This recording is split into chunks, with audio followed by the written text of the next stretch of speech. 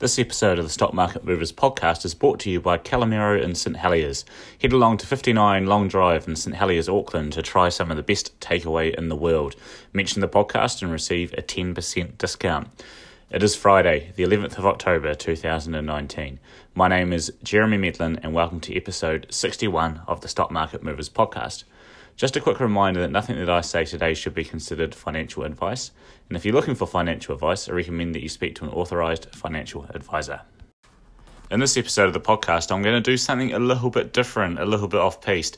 It is still going to be business focused, but maybe not directly stock market focused, although the subject of the conversation has been involved in the stock market in the past as well, and in quite a big way. But as you've no doubt heard me say in the past, I think the stock market and business should be viewed as one and the same anyway. So in this episode, we're going to talk about probably New Zealand's most successful business person, that is Graeme Hart. We're going to specifically focus on a great speech that Hart did for the Otago University that is on YouTube. I'll post a link in the job notes so you can find it later. And we will focus on this because there's not actually that much publicly available information on him. I cannot find much in the way of evidence of interviews or books or any other information. And every time you hear him mentioned in the media, he's described as private and blah, blah, blah, blah, blah. So before I start, Graeme Hart would be a dream podcast guest. So if you know Graeme, or if you are Graeme and you're listening to the podcast, please feel free to reach out. And actually, you do not live far away from the greatest pizza shop in New Zealand, so feel free to swing on by for some pizza as well. So just the numbers alone are quite impressive when you look at Graeme Hart. So according to Forbes, he is the 158th richest person in the world, which is quite high when you look at a global population of 7 billion. So Forbes estimate his real-time net worth to be 9.2 billion. I'm not sure if that's in US dollars or not. I'm assuming it is. I'm not sure how Forbes came up with this number. They do not seem to disclose the methodology. I guess they're just relying on piecing together what publicly available information there is. But the point to get across is that he's been stunningly successful. The most impressive thing for me is that I would say that he's almost entirely self-made. Obviously he was equipped with the personality type that is well suited to what he does, and not everyone is, but it's not like he's inherited a huge fortune through luck of the draw. He's just landed on his feet somewhere and sitting on it. I would say what he has achieved, what he has achieved through a combination of hard work, focus, being very talented. Don't underestimate this. A lot of people try what he has done and fail miserably. So I'll talk more about this later. And he no doubt would have taken some big and calculated risks along the way. Wikipedia has a bit of information about him. It's like everything else, though. It's pieced together from what's said elsewhere, and there's not much said elsewhere. It starts off with what everybody says. He left school at age of 16 and drove a truck for Carter's, blah, blah, blah. He must be sick of hearing that, because I think it underlies how little people understand about what he does. I do not pretend to have a crystal ball or special understanding of it or anything like that, but to really simplify what he has done, he's started off in business at a very young age and reinvested the profits from business into bigger businesses, and then borrowed money and bought even bigger businesses and so on, and he's been successful in most of those along the way. So Forbes has said that he's amassed a packaging empire using leverage buyouts, which is another way of saying he has used debt to buy companies. And a lot of people sort of sniff their noses at this. They almost see it as some sort of cheating or big risk taking. But if you're listening to this podcast and you've ever thought of or bought a house, then chances are you've used debt to do it too. So maybe you need to get off your high horse. Anyway, I'm getting off track. So the Otago University has published on YouTube a speech he did to graduates, which is awesome viewing. Like I said, I'll post the link in the show notes. You can probably skip through the first 7 minutes when he's getting introduced or so, but if you're anything like me, you'll watch it anyway.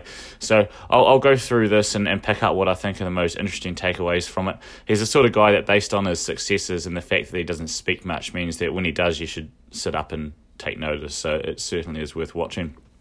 So a lot of the quotes I've said in here, I've sort of transcribed them myself. So there may be some inaccuracies in what I'm saying, but I'll try to say when I'm quoting him directly or when I'm summarising what he is saying. And I've done my best to be as accurate as possible. He starts off his presentation with a visualisation of a staircase, with the staircase being a career and a working career or a business lifetime, and that you're starting off at the bottom of the staircase and you've got to work your way up the staircase, whatever that staircase might be for you. It's obviously a different staircase for him as it is to me, as it is to someone else. And I'm quoting here, the cumulative output of those steps, the investment decisions that you make each time you step up, the opportunity costs that you incur when you make a suboptimal decision, they all combine to give you an end result at the end of your 40-year career. It's about realising your full potential, no more or less than that. So I would 100% agree with the statement. It is probably something that I guess I realised earlier on in my life, but it's better late than never. Maybe I would have made some better choices. It goes back to what I've said in the past about stock market investing, that it's about compounding knowledge and making sure that you're learning the right things. It's not like other activities. And in investing and in business, I think you actually probably should get better with age in this, because you've got that cumulative knowledge from the staircase that he refers to. So he talks about having four solid legs of the stool that he bases what he does off. So he says leg one, and I'm summarising what he said here, passion. You have to get up every day and love what you're doing. Focus. You must have goals, you must have timelines, they have to be quantified, and you must hold yourself accountable. So by quantified, he means measured. So you have to be able to measure your goals and you have to hold yourself to them. Determination. He says this is hard, really hard. You have tough times, and that is when you dig deep. And I'm quoting directly here, be intense, be obsessive, and never waver. Self-awareness. And that determination, and I'll mention it later on, it really comes through in the way he speaks. You can just tell by listening to him that he's a very determined guy. Self-awareness. Know yourself, know yourself well, understand your strengths and play to them, understand your weaknesses. A lot of what he is saying here is similar to what you hear a lot of successful people say. It is quite similar, actually, and you might laugh, but it's really similar to what Arnold Schwarzenegger says if you're listening to some of his speeches and things like that. And Arnold Schwarzenegger, obviously, someone that you could, monetary wise, he's not been as successful as Graham Hart, but you could say Arnold Schwarzenegger's been very, very successful in 3 careers now. So always be straightforward in your dealings. Do what you say you're going to do and guard your reputation jealously. Years to gain, minutes to lose. And I'm quoting directly. When I first moved to the UK, I stayed with a family that looked after the local cricket club. They were quite successful, with the father having, run a large UK beer manufacturer. And one of the things he used to say is that you will be quite successful in your career if you just do what you say you're going to do and nothing more. And when you think about it, it sounds quite basic, but it is true. I mean, how many times in your day-to-day life do you hear people say they're going to do something and then never do it? And I'd apply that to myself as well. All the stuff I say I'm going to do and never get around to, it's quite unreal. And what he says about reputation is right out of the Warren Buffett playbook, who has been quoted as saying it takes 20 years to build reputation and 5 minutes to ruin it. If you think about it this way, you'll do things differently. I'm quoting directly here from Graham Hart again. Develop your interpersonal skills. You're going to spend your whole life trying to persuade people to follow you, to buy from you, to work with you, to be alongside you as a colleague. Put real effort into this. And he doesn't address it specifically, but it's a sort of a theme through this whole presentation, is that there's a few times he sort of alludes to his team. And my suggestion is that he's probably built a good, tight-knit, long-term team that he can trust with, I guess, acting for him and everything like that in certain situations, so he doesn't need to be everywhere at once. That's my bet. I could be wrong, but that's the assumption I'm making. And I'm quoting directly here again. Be bold, be thoughtful, take risks, be opportunistic, and build great teams. There's the teams again. You will amount to the people around you. And after this, he gets into his career, which is quite interesting. So that be bold, be thoughtful, take risk. So be bold and take risk, obviously, to get to his level of success, you're going to have to take some risk at some point.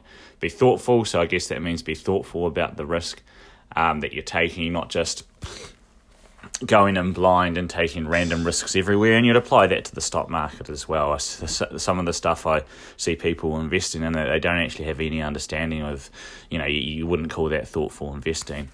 And build great teams. Be opportunistic, that's an interesting one. Again, you're going to get the biggest successes when you are able to be opportunistic. It's the be fearful when others are greedy and be greedy when others are fearful type thing. So, if you apply that to the stock market, you could argue that there was opportunistic purchases during the financial crisis, and you would have made a lot of money from that. So he gets into his career. His career started when he was 15. He left school without a cent, and he acknowledges the tow truck thing. He goes, "Yeah, you were right. I drove tow trucks, I bought a carrying business, and I swapped that for a printing business." And this goes back to what I said before, entirely self-made. It's amazing. I mean, how many businesses start at this sort of level and just amount to nothing? Well, not necessarily nothing. They provide a good wage to their owner and everything like that. But it shows that, at 15 years old, he was already on the staircase learning those lessons. And he alludes to that. He said, early lessons matter. Remember the staircase. The lessons you go on and get in the next short while, that's money in the bank for 40 years. The best lessons you get are in year 1, not year 39. And he's lucky enough that his year 1 was when he was 15 years old. I mean, he may not have realised it at the time, but he was learning at that age. And this is exactly what I said before about the compounding knowledge. So now he really gets into the meat of his career. My first endeavour of any note was the party hire business. I quickly learnt that buying competitors down the road was a very good idea. I didn't know anything about this. The 2 charming ladies came to me and said, "Would you like to buy my business?" Well, of course I will. So what I learnt was that when I combined them, I took out some fixed costs. I didn't know what they were until I later came to Otago and learnt that these were synergies. I learned that I could charge more for the rental because they weren't up the road discounting, and I gained a thing called pricing power. I learnt that when I did my MBA. It's not so cool with the Commerce Commission. Obviously a little bit of a joke there at the end. Now, interesting, this party hire business, so that's what he did his thesis on at Otago University, and I have found it online in the past that and I've read through it. It's quite interesting. So what I might do is I'll dig that one out, and I'll see if I can get into the show notes as well. And I'm not sure if it's still online, but it certainly has been in the past. So it sounds like from his presentation and his speech that he doesn't mind getting his hands dirty. I imagine that he's very detailed orientated. One quote was, "If I want the trucks loaded quickly, get out and help them load." I always imagine that while being detailed orientated, his ability to step back and oversee things, I guess, if all you're ever doing is running a party hire business, then you're able to sort of be the micromanager and get into all the small details. I guess, he's been able to outgrow that significantly, and I guess you do not get where he is by micromanaging every small step, and that probably comes back to having a good team and being able to trust certain people to do certain roles for you. But I imagine he's got a very good handle on the detail that he needs to have a good handle on. So he's obviously not going to see every individual sale that comes out of Carter's, for example, but I imagine he has a pretty good handle on the detail that he needs to have the handle on, and I imagine that detail that he has a handle on these days is what's happening to the capital. So that's the money that the businesses produce, what's happening with the debt, where everything has been allocated. That's what I imagine his main focus is on these days. But in the past, the detail he may have needed to know was there's an order here, these trucks need to go out, we need to get it out quickly, I'm prepared to get down there and get my hands dirty. So it's an interesting thing there, and I'm pretty confident I'm right in what I'm saying. So then he said they purchased the government printing office that was getting privatised by the government. Reading between the lines, it sounded like the government couldn't find a buyer, and he said that directly, that he was a preferred buyer because he had owned a small printing business in the past. So the government needed to have the right sort of buyer, it sounds like, for the optics of it. And he gave some numbers on this. It's the only time in the presentation he gave some numbers, so I'm going to read them out. The assets on the balance sheet, now this is a government balance sheet, so be sceptical, were 40 million. The purchase price, 20 million. The money we had in the bank was 2 million. Perfect. Boxing well above my weight. So what is the point? The point is, the first thing I said, be bold. In my world, what does that mean? That means buy as big as you can, borrow as much as you can, and work the asset as hard as you can. It's a really interesting statement. I find this quite fascinating. The being bold bit, it makes sense. But borrow as much as you can sort of flies in the face of conventional investment wisdom. It's not typically what you hear in terms of the advice. If you go to your authorised financial advisor that I mentioned you should see at the start of the podcast, they're not going to recommend to you that you borrow as much as you can and chuck it all into one thing. And I bet that is not what you hear Graham Hart even advising your everyday person. If you bumped into him at a St Heliers takeaway, for example, he's probably not going to tell you to borrow as much as you can and chuck it all into one asset. But you have to remember that he's not your everyday person. I imagine to get from zero to nearly 10 billion in net worth on a self-made basis, that there has to be some debt involved at some point. My bet is that for him, it did not really feel like too much of a risk at the time.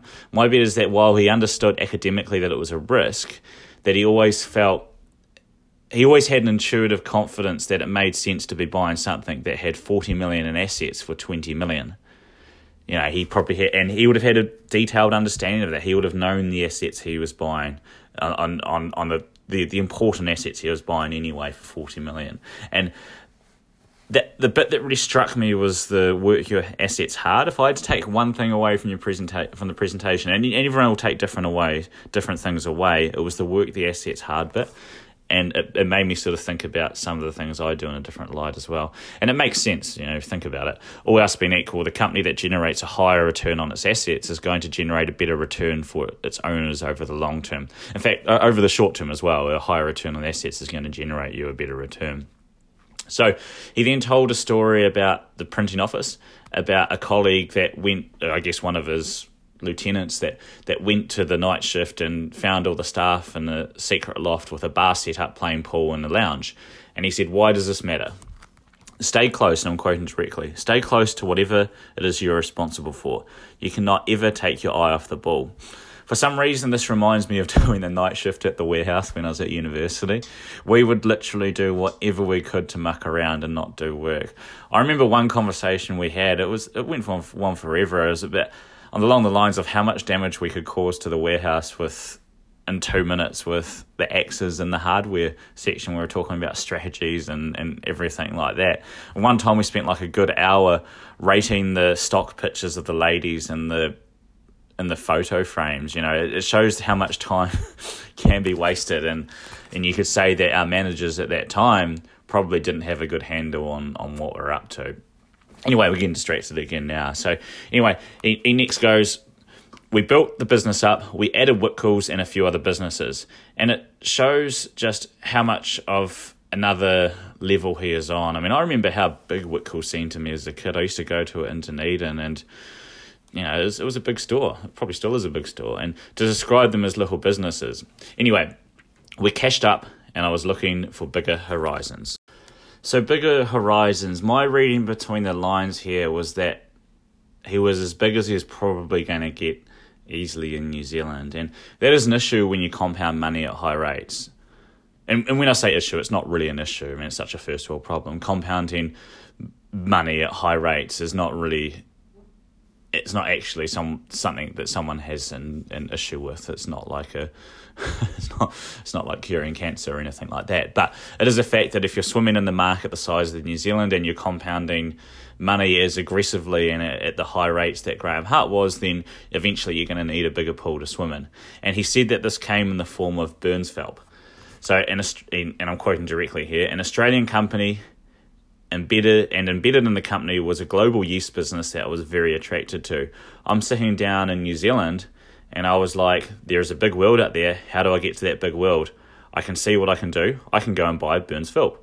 He said it turned out that management had been less than forthcoming about the state of their affairs, which if you'd ever seen a business sale, and I've seen a few now, it's not unusual. It's not unusual at all, actually. So my first board meeting, I'm quoting directly, the most important topic for the directors was what vintage of the wine that we should drink for lunch. He described, and this is always a classic thing you hear sort of famous investors talk about board meetings, that the directors are often not acting in the best interests of the company. And what they do at board meetings is often an analogy for the rest of the company, which is the point he was making.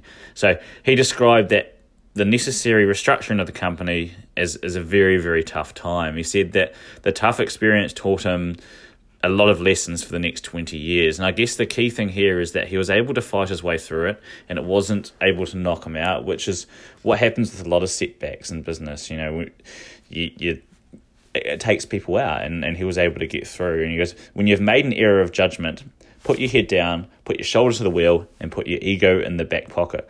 I'm not entirely sure I get the analogy there directly, but obviously I understand what he's saying is basically work hard and keep moving forward. So then we bought Goodman & Fielder. We bought New Zealand Dairy Foods. The best way to control your costs is to sign the checks, keep a vigilant eye on your costs or whatever it is you're responsible for. And again, that comes back to the sort of detail, orientating yourself in the right sort of detail, as I said before.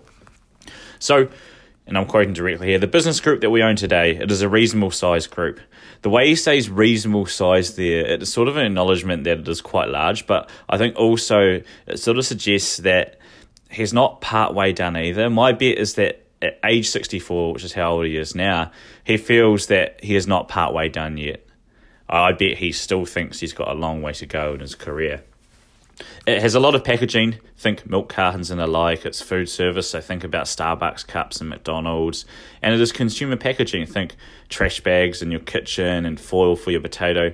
We have 300 million consumers in the US. It's a beautiful thing. It is a business of real scale. So it goes back to that scalability again, as he's always found a way, and like any billionaire really, of scaling up. Of moving from that small business to the medium size, to the large, to the conglomerate, and so on. The global financial crisis was the most frightening period of my commercial life. Key thing during this time is that he was still able to take risks.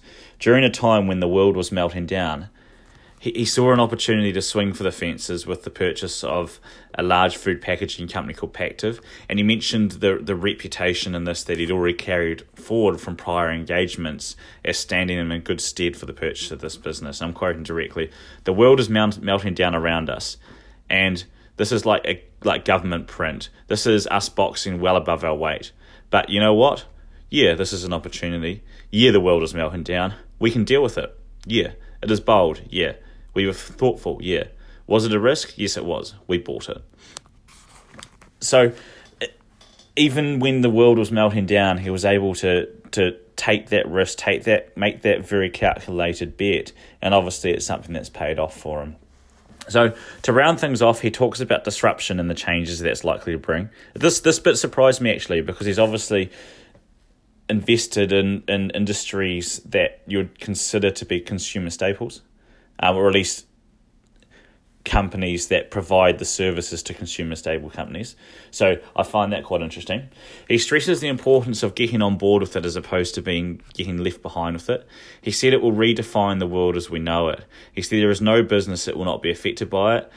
Do not become a blind victim of disruption rather than the beneficiary. In my view, he said, you're standing in front of a frontier of opportunity. So this is where it wraps up. You know, he finishes with the talk about the disruption and the future and everything like that. So what to make of Graeme Hart? He has obviously been successful on a staggering basis, probably to a level that no other New Zealand business person has achieved, and undoubtedly has taken risks to get where he is at. So a lot of those risks, I imagine, involve debt levels that most people would not feel comfortable with. And interestingly enough, he has done this in areas arenas that are easy to understand. It's not like he's inventing something or acting out on the cutting edge of the next newest thing, although his conversation about disruption suggests that he might be more than what he's letting on. So it is not like he's buying businesses that we can all understand. And it's quite true with a lot of the super rich, is that they're actually involved in stuff that everyday people can wrap their heads around. So he's been bold, he's been opportunistic, and I imagine he is buying them his businesses at sensible prices, which is, of course, what we're trying to do in the stock market. So there's plenty of lessons from this presentation that you can apply to the stock market. And while it might be stuff that we can all understand, it's not something that we can all do. I think in his presentation, it probably seemed quite simple and easy. You know, in the same way that tennis looks easy for Roger Federer. Just because we can understand it, it doesn't mean that we can all do it. Plenty of people take big risks in business and plenty fail. Even those that do succeed do not achieve it on the level that he has. And it's easy to say, he has taken risks and he's got lucky, but I do not think that's the case. It's not luck. It's not luck to repeatedly make successful, bold moves and continually reach a bigger scale over a long period of time. So, 64 years old now, he started when he was 15. That's not luck. It's not luck at all. He has proven the ability to scale. To give you a sense of the scale, he is bigger than the size of the recent government surplus, which, by the way, I do not understand why it's a bad thing to be in a surplus, but let's not go down that road.